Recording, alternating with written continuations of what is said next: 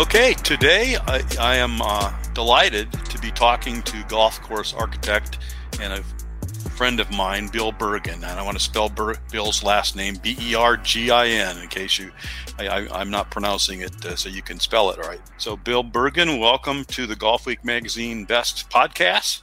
Does it seem like 30 years, almost 30 years since you started your business?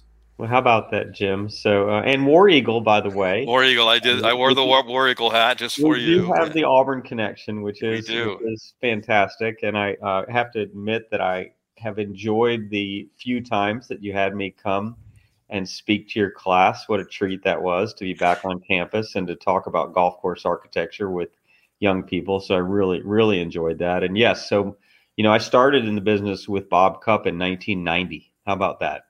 So 33 years now. Yeah. Well, let me tell our audience a bit about your company and about your career in golf. Because you had, before you became an architect, you had a very strong playing career in competitive golf and also in golf instruction. So I want to say a little bit about both of those. Prior to Bill's work as a designer, Bill spent 6 years playing golf professionally, as well as 3 years as a teaching professional at Cherokee Town and Country Club in Atlanta. During his competitive days, the former Georgia amateur champion played in more than 250 professional tournaments worldwide, and those events included 3 United States Opens, 2 British Opens, and more than 50 PGA Tour events. That high-level experience in professional competition meant that Bill got to know a number of the world's greatest golf courses very intimately, including the Old Course at St. Andrews, Royal St. George's, Pebble Beach, Olympic Club, Baltusrol, meaning not just with those courses, but the others that he played, that he developed a very astute awareness of the strategic qualities of a golf course and how golfers are affected physically and psychologically by their playing of a wide range of different layouts. Highlighting Bill's career as a professional was a tournament low round of 66 in the third round of the 1984 British Open at St. Andrews. And that's a performance that led him to a 4th place finish in the Open, which is quite something. Thereafter, and I'm summarizing a bit, Bill can flesh this out a bit more. Slowly but surely, Bill came to think more seriously about the business as well as the engineering and the artistry of golf course architecture, acquiring technical design experience, as he just told us, under the guidance of noted golf course designer Bob Cupp, which he told us now that started in 1990, but led him by 1994 to found his own company, Bergin Golf Designs. From then on, he combined his strategic instincts as a player with his design experience, along with his dedication as a businessman, to the details of project management to start creating golf courses. So that's that. There's so much more to say about him, but I want to get to his words and his voice. Bill, I want us to talk about your design philosophy, your concern for all level of golfers, everything from the top pros to the recreational player that's usually just out there on the weekends. But let me start by asking you, one thing about your resume that we should probably make known before we begin the conversation is how many golf course projects have you done? How many of them have been original designs? And how many have been renovations? You don't have to list them all at this point, but just give the audience a little idea of how your career first took shape. Absolutely. So great question. So, we're getting very close to the magic 100 mark, which I'm very proud of. Do you think about having that impact on 100 golf courses? And, it's significant. And so it means something to us. We take great pride and pleasure and are honored with each course we get to work on, whether it's a renovation or an original design. And, it's funny that you ask the number of original designs because I really don't know the number. And as a Golf Week grader, you might have to clarify a couple things for me. Yeah, sure. So here's my question. So at Indian Pines, which you are well familiar with, we are putting a brand new golf course on top of an old golf course. We're not leaving anything. So is that an original design? It's rerouted, completely rerouted, other than the clubhouse. It is a brand new golf course. And so is that called? Is that a renovation or is it an original design? Personally, I Well, think it's the original design because I'm starting from scratch and I rerouted the whole golf course. well, I do too. I believe that as well, Bill. And you've kind of previewed the climax of my line of questioning, which was going to take us to that, because that's an issue that, I'm on the architecture advisory committee for the Golf Week top 100, top 100 course ratings system that Golf Week has been doing now. I think the same. I think we started about the mid 1990s, about the time you started your architects, and I've been a golf course rater since 1997. So this issue that we're bringing up now, first of all, let's Indian Pines. We know very well what Indian Pines is, but a lot of people around the country that might listen to the podcast, we're talking about a municipal golf course that's maybe 60 years old or close to it, in Auburn, Opelika, Alabama. That it's interesting municipal setup in the sense that it's both cities. It's the properties in both Auburn and Opelika, which are sister cities. And then there's also this airport, the Auburn Opelika Airport, which is right on, right next to the golf course property, which is really, well, you tell the story. Tell us about Indian Pines and what's come together to make this project, because I think it's really an interesting project, even not just on a state level, but on a national level, what you're doing there.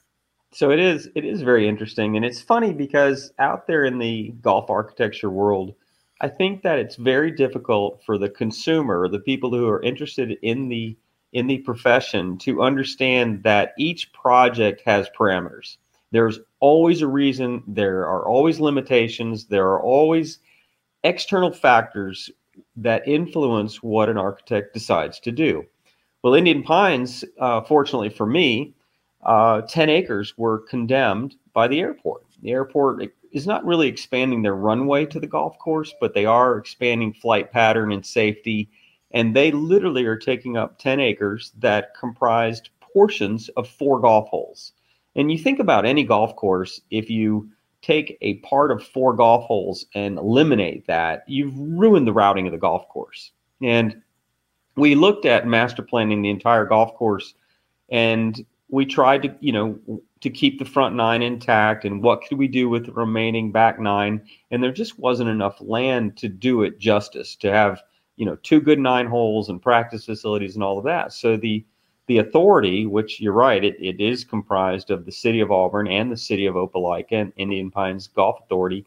They charged me with, okay, what can you do? What can you do with this property? And fortunately, there were areas that weren't really, properly utilized or utilized to their fullest potential. And we were able to reroute the golf course and come up with an incredible 18 holes, 7,000 yards, which I don't think is a magic number, but it's still interesting. And 4,000 from the forward tees, which is more interesting and more applicable to more players. And we were able to really have an excellent routing and create tremendous practice facilities. So the range was very limited at Indian Pines, and now we have, it's got to be 400 or 500 feet wide as far as tee space. We can, put 50 golfers out at the same time, no problem. We have this massive range and incredibly good short game facility. And all of that, we were able to fit in the 150 acres or so that we had to work with. So that did force a rerouting. And I know you know the course well, but we've got golf holes, that were formerly in woods. We have holes going backwards. We have a couple going in exactly the same way. But it's a brand new golf course, brand new irrigation, new cart paths, new greens, bunkers, tees, all of that. So it's interesting that, a problem led to an incredible solution. And that's usually what happens. There's usually a problem, and that's why we're hired to do things. And Indian Pines' problem was the airport was taking up part of their property, and now they're going to end up with a completely new facility that I think is going to be very, very well received and rewarding for players of all abilities. You mentioned earlier my background. I did finish 14th in that British Open, although I got to fifth place with 9 holes to play. So I was, I was never near the lead. Seve was way out in front, as was Bernard Langer and Tom Watson. But I did sort of charge from the rear, a backdoor finish, as if you will, and really had a great weekend there. But it's funny, as a player, I learned a lot about golf, but as a teacher, I learned way more about how golf course design impacts the everyday player, which are the people who pay the bills, which are they're the core of our business. And while it's important to understand tournament golf, and I will have to admit that the kids today play a game with which I'm not that familiar. The launch angles that they hit the ball and the distances they hit the ball are a bit inconceivable. But I still understand the game very well at that high level. Well, I could spend the entire time with you just talking about what's going on with Indian Pines, and I do want to ask you some more about that. But let's back up a little bit. When you first got in the business for yourself, within terms of your own company, what was your first project? So, funny thing enough, my first real original design was the Auburn University Club. So here we are back in Auburn, and closing the circle. And it really was. I did work on one other course prior to that where the land plan had already been routed. So I didn't route the golf course, and that's why I really call Auburn my first original design, because I laid out everything: roads, the direction everything was going, the clubhouse location, all of that was from scratch. And so. And it was a property that I knew back when I was a player at Auburn University. In fact, Doc Yarborough had taken us out to see it way back, and that was in the early '80s, late '70s. And so to come back, almost 20 years later, and to design the Auburn University Club on that property was really sort of coming full circle and very rewarding. And now I go back and actually worked there again this year on redoing greens, 20 years old. And we resurfaced greens and recovered lost space and all kinds of things. And it's funny, in this business, you're constantly learning, you're constantly evolving. And I do wish that I could have had that golf course from scratch today, because I'm a much better architect than I was back in 1998. But it was kudos to those guys for giving me the chance to get started. So that was very exciting. Are you adhering to essentially the same design philosophy today that you talk about your maturation as an architect, and that's certainly understandable. Mm-hmm. But in terms of your basic principles and philosophy of what makes a great golf course, of course, the properties are all so different. I mean, a lot of it you have to take into the context of what you've got in terms of what you can do with it. But tell us a little bit. I mean, when you do get asked, and I'm sure you've been asked many times, what your general design philosophy is for golf, what kind of golf courses do you most want to create? So it's interesting. So you're back to talking about new golf courses. So right now, we're actually doing a course from scratch up at McLemore. So we're adding a second 18 up there. Explain where that's at for people that aren't from the Southeast. Yeah. McLemore is a golf resort on the edge of Lookout Mountain, just south of Chattanooga, and it's strategically located in this incredible area. It's 2 hours from Birmingham. It's 2 hours from Atlanta. 2 hours from Nashville, and 2 hours from Knoxville. There's like 14 million people within 2 hours. And the neat thing about it, it sits at 2,100 feet above sea level. So while it's not a summer oasis like Highlands, North Carolina, where the temperatures are really low, it actually is probably 5 to 6 degrees cooler, but it's a different environment. And you are definitely on vacation when you're up on property at McLemore. You feel like you have, you've come to this incredibly diverse, rugged, beautiful environment. The views are incredible. And we've got now 2 golf courses on the edge of a mountain. And the original McLemore, we renovated. We renovated an existing course, and we built a new 18th hole on the edge of a cliff. And that hole's gotten a lot of attention. And that hole is the reason we're doing an entirely new golf course, because that hole has gotten enough attention that people come and see McLemore. They love it. They come back. We have a hotel under construction. and all of that is happening. So the new course that we're building is actually incredible. And your big question was, are my philosophies the same? I'd say they've evolved slightly, but I believe in designing for all golfers. And I understand that accomplished players play the game in the air, but I still believe what happens on the ground is very important. What happens around greens is incredibly important. But the lower your swing speed, the less spin you impart on the golf ball, the more you play the game on the ground. And my summer playing golf on the European Tour in 1984 was incredible for understanding what the ground game is like. And then I taught, not long after that, I taught for 3 years at Cherokee in Atlanta. And I realized that most players miss greens. Most players do not spin the ball particularly well. And most players, what happens to the ball on the ground, it just dictates all things around the complex and how people are successful. We design very challenging golf courses. I'll just say it. They're not easy, but we give players the ability to make choices and to navigate, and you can always play on the ground. You can work your way around the course on the ground. You can access greens complexes on the ground.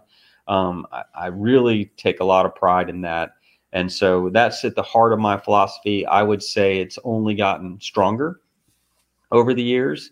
But, the knowledge that you have, I look at topo instantly and I understand it. I don't have to think about it. I don't have to wonder what's up, what's down. I don't have to look at percentage of slope. Having done this now for 30 years, you just have this instant relationship with the topography and the ground and just that understanding. It's interesting seeing it through the eyes of the guys who work for me, because they don't have that instantly. And I say, hey, just hang in there.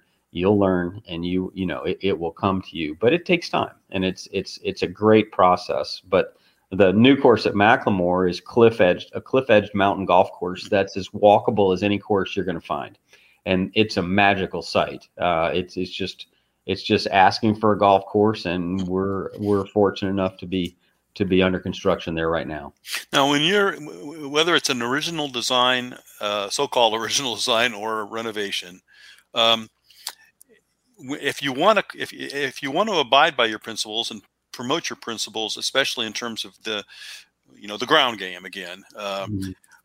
How closely do you work or want to work with green superintendents going into this? Because, I've played a lot of courses where supposedly the ground game can be played, but the courses are too wet. I mean, they're not kept up the way that the design really would require them to be kept up in order to, in theory, you can bounce it into the green, but no, you really can't bounce it into the green. Do you try hard to work with green superintendents to let them know what your course is going to need from them? Well, that each course has different soil conditions, different grass types, and different conditions in general. So it's not easy to do that everywhere. I mean, like if you work on bent grass in Highlands, North Carolina, you get 90 inches of rain a year. You are not bouncing balls up at Wade Hampton or at Mountaintop or my courses up there because of the thatch layer of the bent grass, and it's just constantly wet. We don't really have that many sandy sites in the United States where you're able to do that. Although I would tell you there is a renaissance for finding those right now. It is amazing how many sandy golf courses are being either rebuilt, discovered, or newly built right now. And that's a great thing because people have recognized that allows you to get that type of feel. When I went to Streamsong for the very first time, I stepped foot on the ground. I didn't even need to hit a shot. I stepped foot on the first hole and I said, wow, my feet haven't felt this since I played, in Europe on the European Tour. And I thought it was really a great example of what we're looking for. But you've got to do all kinds of things. Agronomically, even taking care of a course in Florida is completely different than taking care of Royal Dornoch or St. Andrews or any of those courses. It's just a completely different environment, more difficult to do, I think, in the U.S. than people think. Yeah. Yeah, Bill, one thing will be talking to you about in the coming months is that Golf Week has an annual architectural summit. And this year, we're not still sure what venue it will be, but the theme of the summit this coming year is going to be restoration slash renovation slash restoration. And the issue that we started with that you came up with right off the bat was what you do about these courses so let's get into this issue. I mean, how would you define renovation, and what are the limits of renovation prior to it really requiring or meriting changing from renovation to original design? We were talking about Indian Pines and how you're completely rerouting it, and it's going to be a brand new course. But we as golf course raters, just putting that hat on for a moment, we encounter a course like, let's just say, Congressional in the Washington D.C. area, which has had so much work on it. But Golf Week has a bifurcated course approach. There's classical and there's modern, with 1960 being the division. Now we could debate whether it's time to make some changes in that chronology or not. But Congressional is considered a classic course, but the classic course does it really even exist anymore? And for the purposes of ranking, should we reclassify it? Does Congressional become a modern course?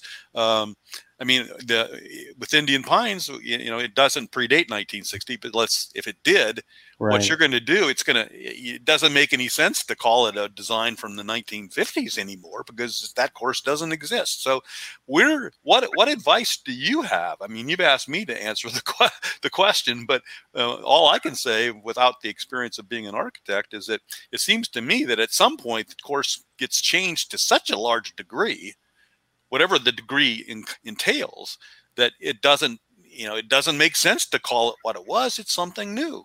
Well, and then there's the question of, you asked first, there's probably three ways to look at it, but renovation versus restoration. Right. And the truth is, as a free thinker with a lot of golf experience and my own process, I would prefer to renovate than restore.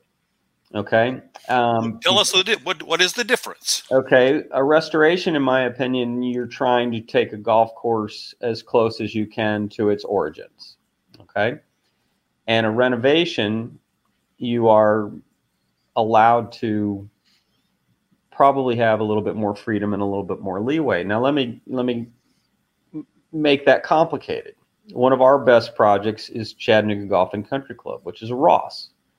But all of the Ross was gone when I got there. Okay. So I was not working with a masterpiece. I wasn't, and I didn't have to have any fear of decision making. And the only information I had was an aerial. Okay.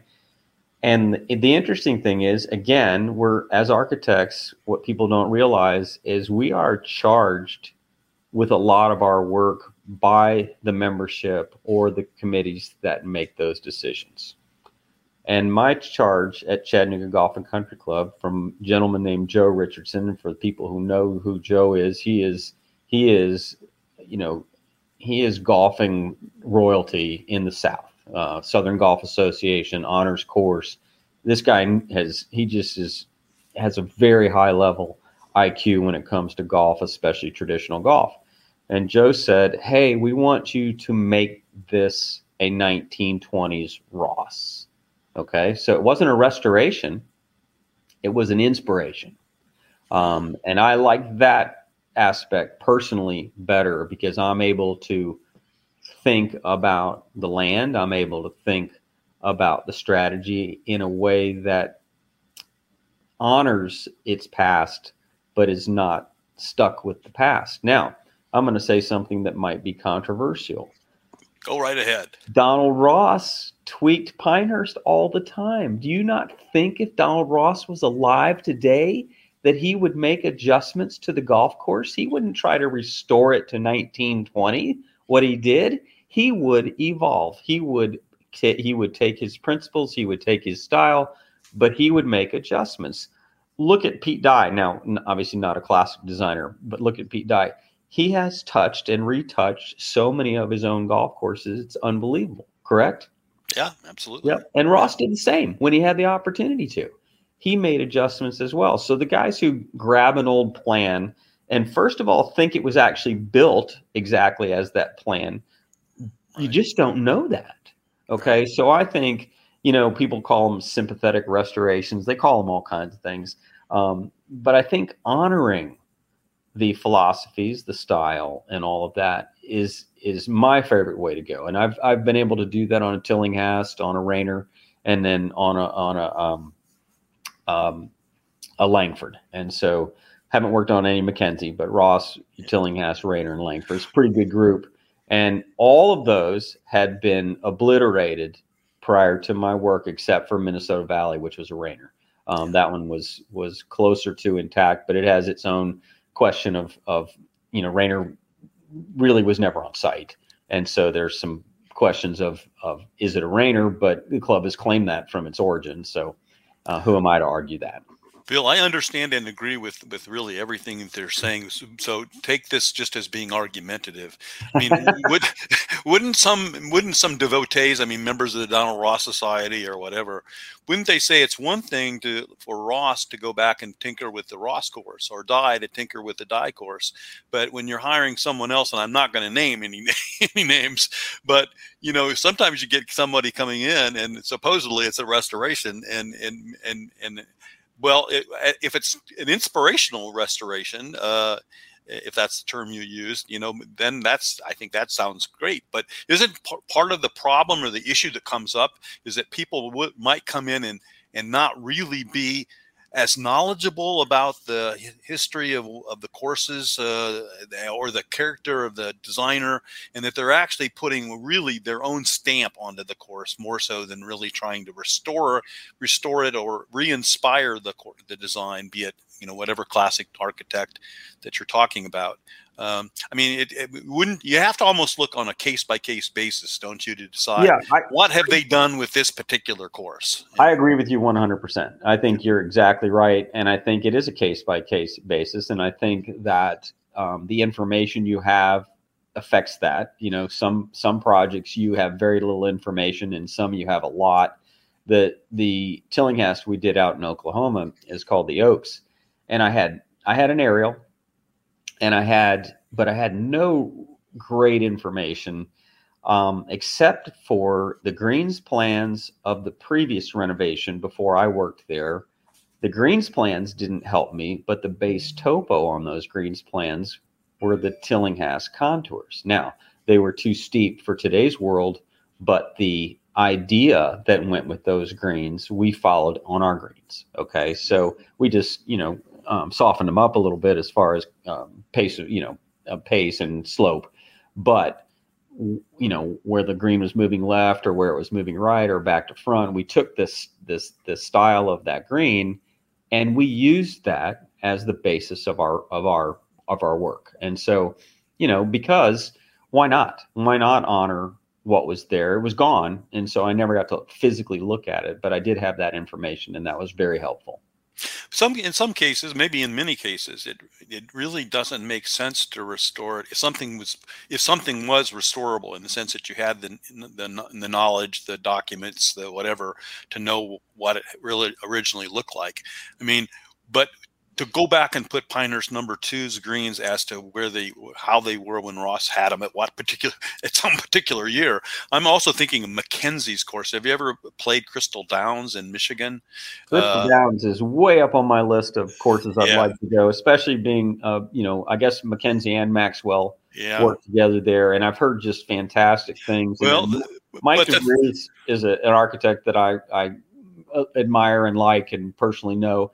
And I'd love to make a trip up there to visit him and play that golf course. I'd love to hear what you think. I've played it been fortunate to play it a couple of times, but the green contouring is so extreme. I mean, it's 1920s contouring, but you have a membership that wants to have them stimping at 11 or 12 or faster. You can't keep, the putting is absolutely impossible. If you redid the greens, I suppose they'd want them to have them exactly like they were when Mackenzie left them, but it almost doesn't make any sense to play those Right. greens anymore. And that's a great a topic. We discussed that a great deal at the ASGCA annual meeting last year.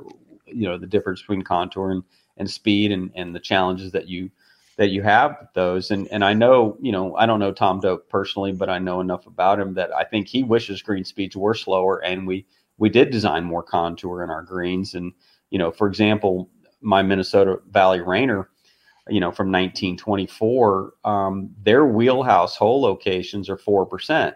Well, you're not playing any modern golf courses where your wheelhouse hole locations are 4%, because they can never run their greens over 10.5. That's as fast as they can ever get them. And if they're at 10.5, you better be a member and know everything about them, because they're going to be just treacherous. And so while we expanded greens, we did a lot of different things. I think I rebuilt maybe 4 greens, and I'd really ran a bunch between 3 and 4%, not quite at the pace they were going, but I had to match, make them feel like you're on the same golf course. And that was an interesting challenge. I mean, it's a math challenge that, you're combining strategy and math and figuring out, how many hole locations can I get, and where can we go? But they can't run their greens at 12, so when you get on those greens, it's a whole different experience than some of the other clubs, in the area that are more modern. Now, do I think they need to? No, I think the course is perfect. It's delightful, and it's a great putting experience the way it is. So, that's the greatest thing about golf is our diversity and variety. We play on all different types of grasses, all different types of conditions, different speeds, different, it's just the diversity never ends. And what could be better than that? You mentioned something earlier that goes into restoration, I think, in a really critical way, and that is, you were talking about sort of the psychology of the membership, and what you as coming in, listening to what the members think needs to be done or they want done, and so there's the psychology of the membership at clubs, and then you've got the ownership. Maybe in some courses you don't have to deal with the whole membership. You got to just deal with, or a committee of members. You got to deal just with the owner. Maybe is it easier to deal with just an owner? I suppose it depends on what owner you're talking about. Wow, what a stubborn guy this might be. But I can. I mean, how many times have you run into a restoration where you really almost knock heads with the membership? You come away because they've loved their course for X number of years. They've shot in their career round. They've made a hole in one on this or that hole, and now you come in and you want to. Well, that hole's not going to exist anymore, or we're adding a bunch of bunkers. We're putting a pond next to the 18th green, and all of a sudden it's a course that how often do you run into that particular issue going into the project, in the middle of the project, and when you're done with the project? So that's a great question, and one that's appropriate almost on every project, especially with renovations. People love their golf courses, and that's a great thing. And we take a lot of pride in the clubs that we belong to. It's family. Okay. And so, you don't talk bad about people's family and all of that. So we approach renovations in a certain way. We want to solve problems first. Any mechanical problems, whether that's irrigation systems past its life expectancy, drainage is always a big deal. Greens don't last forever, bunkers washing, things like that. So we start the process making a list of things that we need to fix. Okay, even if you did them exactly like they are, you still need to fix those problems. And people really understand that very well. Then you get into the subjective part, which is, here are some options that you have. You do not have to put it back the same way. And it's funny because literally most of the work we do, 85 to 90% of the dollars spent would be spent if you did exactly the same golf course as you had before you started. Okay. There's only 10 to 15% in the wow factor or the change factor. It's really that small. And so then it's okay, here are the possibilities. And so it's not a hard sell. It's an option. Here's what you can do. We do a lot of before and after photos which are compelling, and people realize, oh, well, there is imagination, there is creativity, there are things here. And I tell the people, this, you have this chance to do that. I have a job in South Florida right now, which I think the people love 17 of the holes on our master plan. We haven't started yet. We finished a master plan, but we haven't built anything. And I think they love 17 of the holes because I'm not changing things very much. But the 18th hole, I'm changing the angle and green location, opening up tremendous opportunity for clubhouse and practice facilities, but actually using an existing lake in a heroic way that's incredibly playable, but it's beyond people's imagination. And you deal with that as far as they just don't see this happening. It makes them nervous. And that's where your track record of, okay, we've done this here, we've done this on this project, here are some before and afters, there are pretty, some of them are very stunning, and people like, you can't believe that's what you started with and that's what you finished with. And you have to gain confidence, but not in a pushy way, just like, here's an opportunity. I think you guys will really, really like this. We can do animation. One of my assistants can do that now. That's helpful, but it's still not real. And so, there is a point where the clubs basically trust you because they know your work background and other projects you've worked on. So you do have to gain trust, but that's the process. That's how we go about it. Again, the mechanical first, and then the creative ideas. And we get a lot of pushback. We just finished a job at Highlands Falls, and the 10th hole was a nice hole, but it had a partially hidden lake on one side, and the cart path ran between the green and the lake. And I never want to run a cart path between a hazard and a playing area if I can help it. You can't always help it, okay? But if I can help it. And one of the things, I wanted to push the green to the lake, expose the lake, and run the cart path down the other side. And oh my gosh, you thought the world had come to an end. Well, the club just gave me a painting of that hole because it's so improved. And, and so those kind of things, help. Bob Cup redid the 13th at Atlanta Country Club. And if you know the 13th hole, it's a little par 3 down a hill with a waterfall. And that hole was a sand wedge shot when I was a kid growing up caddying out there, to a green with too much slope and nothing else. It just really wasn't much of a hole. And Bob redid it, I think, for Nicholas in a renovation. And it was a war to get that hole approved. And that hole became the poster hole for the National Golf Foundation and like the PGA. It was incredible, the difference. But I remember him going through that battle of, we want to do this to the hole, and the results were magnificent. But it is hard to convey that, and it's hard for people to have vision. And so an architect's job is to relate that vision or to explain it and try to convey it in a way that people understand. And so you've talked a lot about communication. I mean, you've got to be a real communicator with the club or the ownership or, and everybody else involved.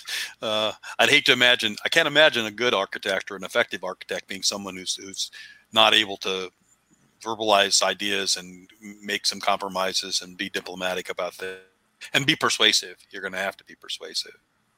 No doubt. Yeah. Back to some issues related to restoration again. It's in your own career, looking at it, I have looked closely at it. I played a number of your courses actually, and I'm not only is Indian Pines something that I played for years and years when I was at Auburn, but I'm a member at Hoover Country Club in Birmingham, which you might even now be able to understand a couple of the questions that I've asked you about memberships. But most of it seems like the lion's share of your work is in renovation. It's in renovation work. Is that really a function of the marketplace right at the moment, or maybe over the last 20, 30 years? And I mean, there aren't as a great number of new courses being built. So is it just that there's a lot more business for you in the renovation field, or is it something that you actually would prefer to do than working with an untouched property that is new to develop? Yeah, so I like projects of all kinds. So I'm not, I like them all. They all, it's funny with a new course, you have a relationship with an owner. With a renovation, you have a relationship with a membership, and there's a lot of there's a lot of pride that goes into that. So I like both very well. I would say that my career hit its stride when no new golf courses were being built. Mm-hmm. And so it was a renovation world, Yeah. from certainly from 2009 until just the last couple years, most of the work was renovation work. Prior to that, we did some original designs, certainly in Tennessee. Tennessee is probably a market where we've done, the most work of any state. And we're working on, 4 or 5 different projects in that state right now. And so it's a good spot for us. But it's funny that right now I have another project exactly like Indian Pines for the city of Memphis, where I'm putting a brand new golf course on the Audubon. I saw that. And it's exactly the same reroute. Everything's new. Clubhouse is moving. They didn't have a driving range. Now we're having a driving range. We're adding a 6-hole short course for kids. Great short game area. It will be excellent for the University of Memphis, which is right next door. So an incredibly brand new golf course on an existing course. So I'm going to call that one an original design too, because we rerouted the whole thing, and nothing's going to be there that was there. So it's all new. But again, I love the renovation work. You may have seen our work down at Santa Rosa Beach, which is a personal favorite. And it's funny. When you look at sites, we're working on a rocky mountainous site at Cullasaja up in North Carolina in Highlands, and the Macklemore second course. But we worked, on a sandy site down at Santa Rosa where nobody knew it was sandy. But everywhere you stuck a blade into the ground, you hit white beach sand, and we took the beach. We knew this in our planning, that we were going to take the dunes along the beach down in that Destin, Panhandle area, and take it through the whole golf course. And we're able to do that. So you get this beach feel, opened it up, turned it white, and literally almost unrecognizable when the superintendent was giving tours to the members. And we did not reroute. So it's exactly the same routing. But the superintendent was giving tours while we were under construction at one point with existing members. At one point, they're out there and people were like, "What hole is this?" And we hadn't changed the routing, and they didn't know where they were. It's that different. The transformation there is really remarkable. Now, you've done a couple of courses in Oklahoma and a couple of courses in the upper Midwest, but by and large, you've been focused in the Northeast. You grew up in Georgia, right? And you went to Yes. school at Auburn. You played at Auburn. I see absolutely nothing wrong. There's plenty of opportunities and plenty of great golf in the Southeast. Is that something that you plan to continue, or are you looking at projects wherever they might come up? So I do look at projects wherever they come up, but it's funny, one project leads to the next project. It is that kind of networking that gets us work. And so literally we go where the projects are for us, and that's mostly in the Southeast. And yes, we've done 2 in Oklahoma. We've done 1 in Indiana, 1 in Minnesota. Right now we have 1 up the Eastern Seaboard in Richmond, but we haven't started construction on it. So it's literally, that's your best calling card, is the work you've done. And so, we are mostly regional, but we're willing to go anywhere. But it's the Southeast is home, and we travel in an RV, a small RV, and we sometimes sleep in the parking lots of the clubs we're working on, and wake up the next morning ready to go right on site. But we get on airplanes for other projects too. So it's quite a variety. We're kind of work wherever the work takes us. We're ready to go. The RV is not for your family; it's for your crew, correct? Tell us about your family. I want to hear about your family too. Well, I'll start with the RV. So, and a little bit of family. So, my son Matt has worked for me now for 7 years, and so I think it was his idea, quite honestly, that we were traveling every single day, and we did this one trip where we drove 2,000 miles in 5 days, and probably visited 7 of our projects, and it was just one of those trips where you just go, okay, we have to do something different and differently, and so we ended up buying, we ended up buying an RV. Literally, I had a good friend who he said, you need an airplane. And I'm like, I don't need an airplane because there's too many things that happen and weather, and you still have to get to the sites and all of that. Yeah. And with this RV, we realized that what we were after was an office, a mobile office. So when it's on the road and has Bergen Golf Designs on the back, if you see it going down the highway, somebody's working, usually me, in the back, and I'm drawing grading plans, I'm drawing greens plans, I'm sending plans to people, I'm doing site visit notes, all the things that go with the project we're doing while we're on the road. And then it also allows us, again, to have everything we need, from grade rods to boots, to flags, to paint, to all the things we need. That's with us all the time. So it's a fantastic tool. It's really allowed us to increase our productivity. And then we are a small company of 4. We have a golf course superintendent full-time, which is, in the last year. And his role is project management, but also grow-ins, irrigation, helping superintendents get to the finish line and to understand all the things that it takes to do that. And then we have Matt and another young man who do our plan production, cut and fill plans, drainage plans, renderings, all of that. And then my wife runs the business and keeps us all in line and pays everybody. So that's very important. So so it's a family business, and we're very lucky to work together. My son and I both appreciate the fact that, hey, we get to do this each day, and we do it mostly together. Well, are you shooting your age yet? I unfortunately play about 6 rounds a year. And so I am not old enough to shoot my age yet. So, you're not 66 yet. I mean, you've got 66. No. So, it's funny. Literally, I play 3 rounds a year at the ASGCA annual meeting. And then otherwise it is few and far between, because I like working a lot. And so I choose that over playing. And I don't miss any shots in my head, and I do physically. So it's funny. I had a lunch meeting with one of my guys today, and we were talking about business and about our company. And he said, we need to have a quarterly golf outing with the 4 of us. And I said, you are exactly right. And it's funny because I really recommend clubs make their golf course superintendent play once a month at a minimum, with all different players, because it's different to play your golf courses than it is just to work on them.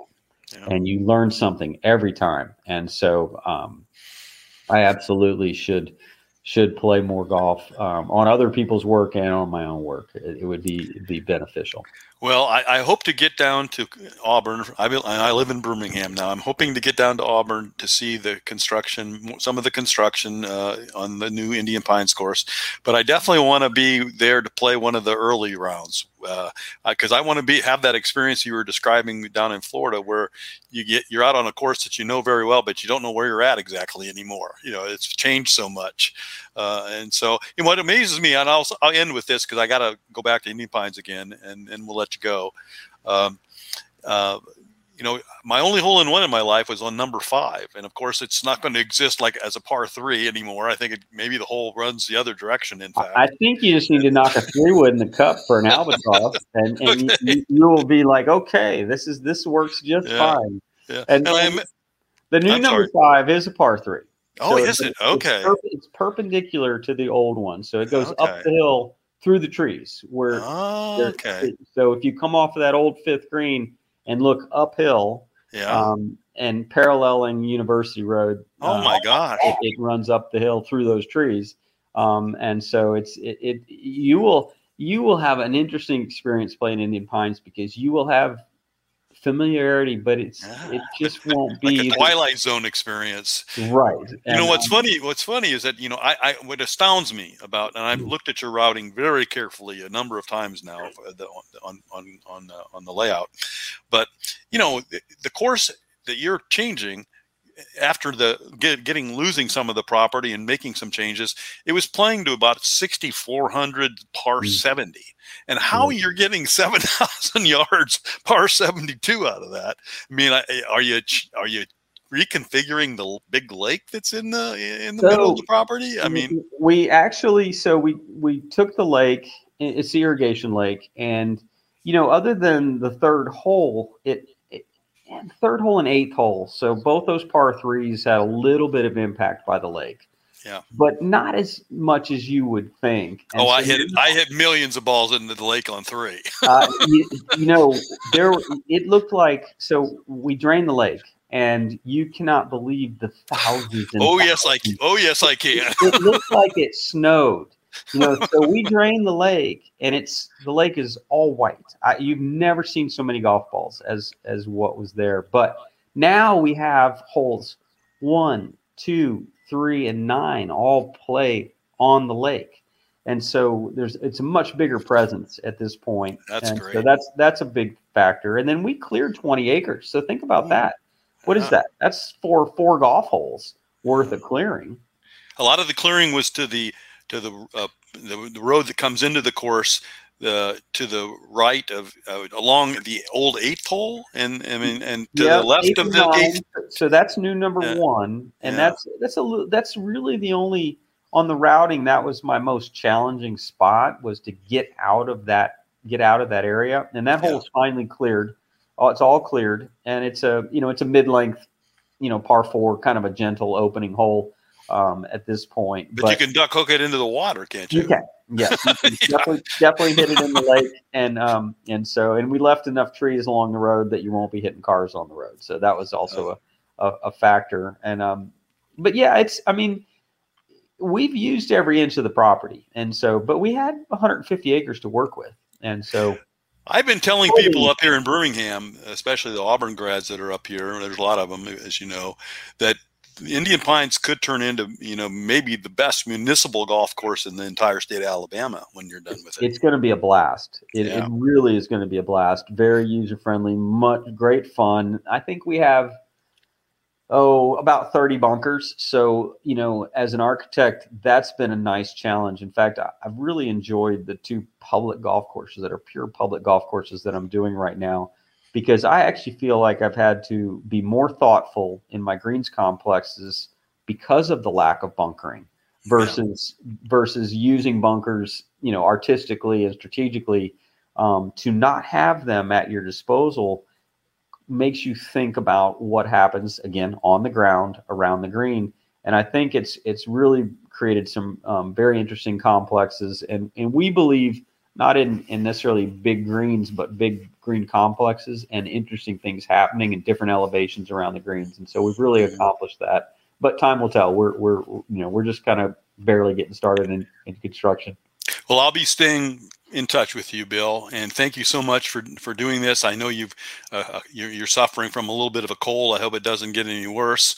I will definitely be down to see you at Indian Pines at some point in the next several months, and I do seriously intend to get back to you about this architectural summit that we're going to be having in November that's going to focus on the restoration issues. And of course, we're going to connect them to the ratings problems, the ratings, that we have to try to them.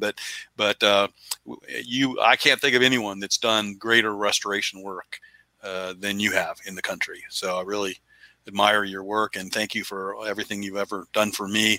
And I'll be back in touch. Jim, it's my pleasure, and literally give us another month or so, and I would welcome the chance to walk you around Indian Pines, and you will. I think you'll really enjoy it, especially if it dries out a little bit. It's a slog at the moment. You get taller with each step, so that's not bad either. But I look forward to touring you around, especially because you know the course intimately, and that's always fun. Yeah. I once had a putt on the 18th hole that I lipped out. If I'd made it, I would have shot 29 on the back nine. It's nice. When I was over the putt, I told the group, I actually backed off the putt, told the group, I'll never have another putt in my life for a 29. And that's very much come true. But I shot 37, 29, 37, 30. It would have awesome. been 37, 29. My That's best round great. ever. So That's anyway, great. thank you so much. And then thanks to the audience for listening in to our Golf Week podcast for this Thanks, week. Jim. Thanks for having me. Yeah. And I look forward to seeing you in person soon. Thank you.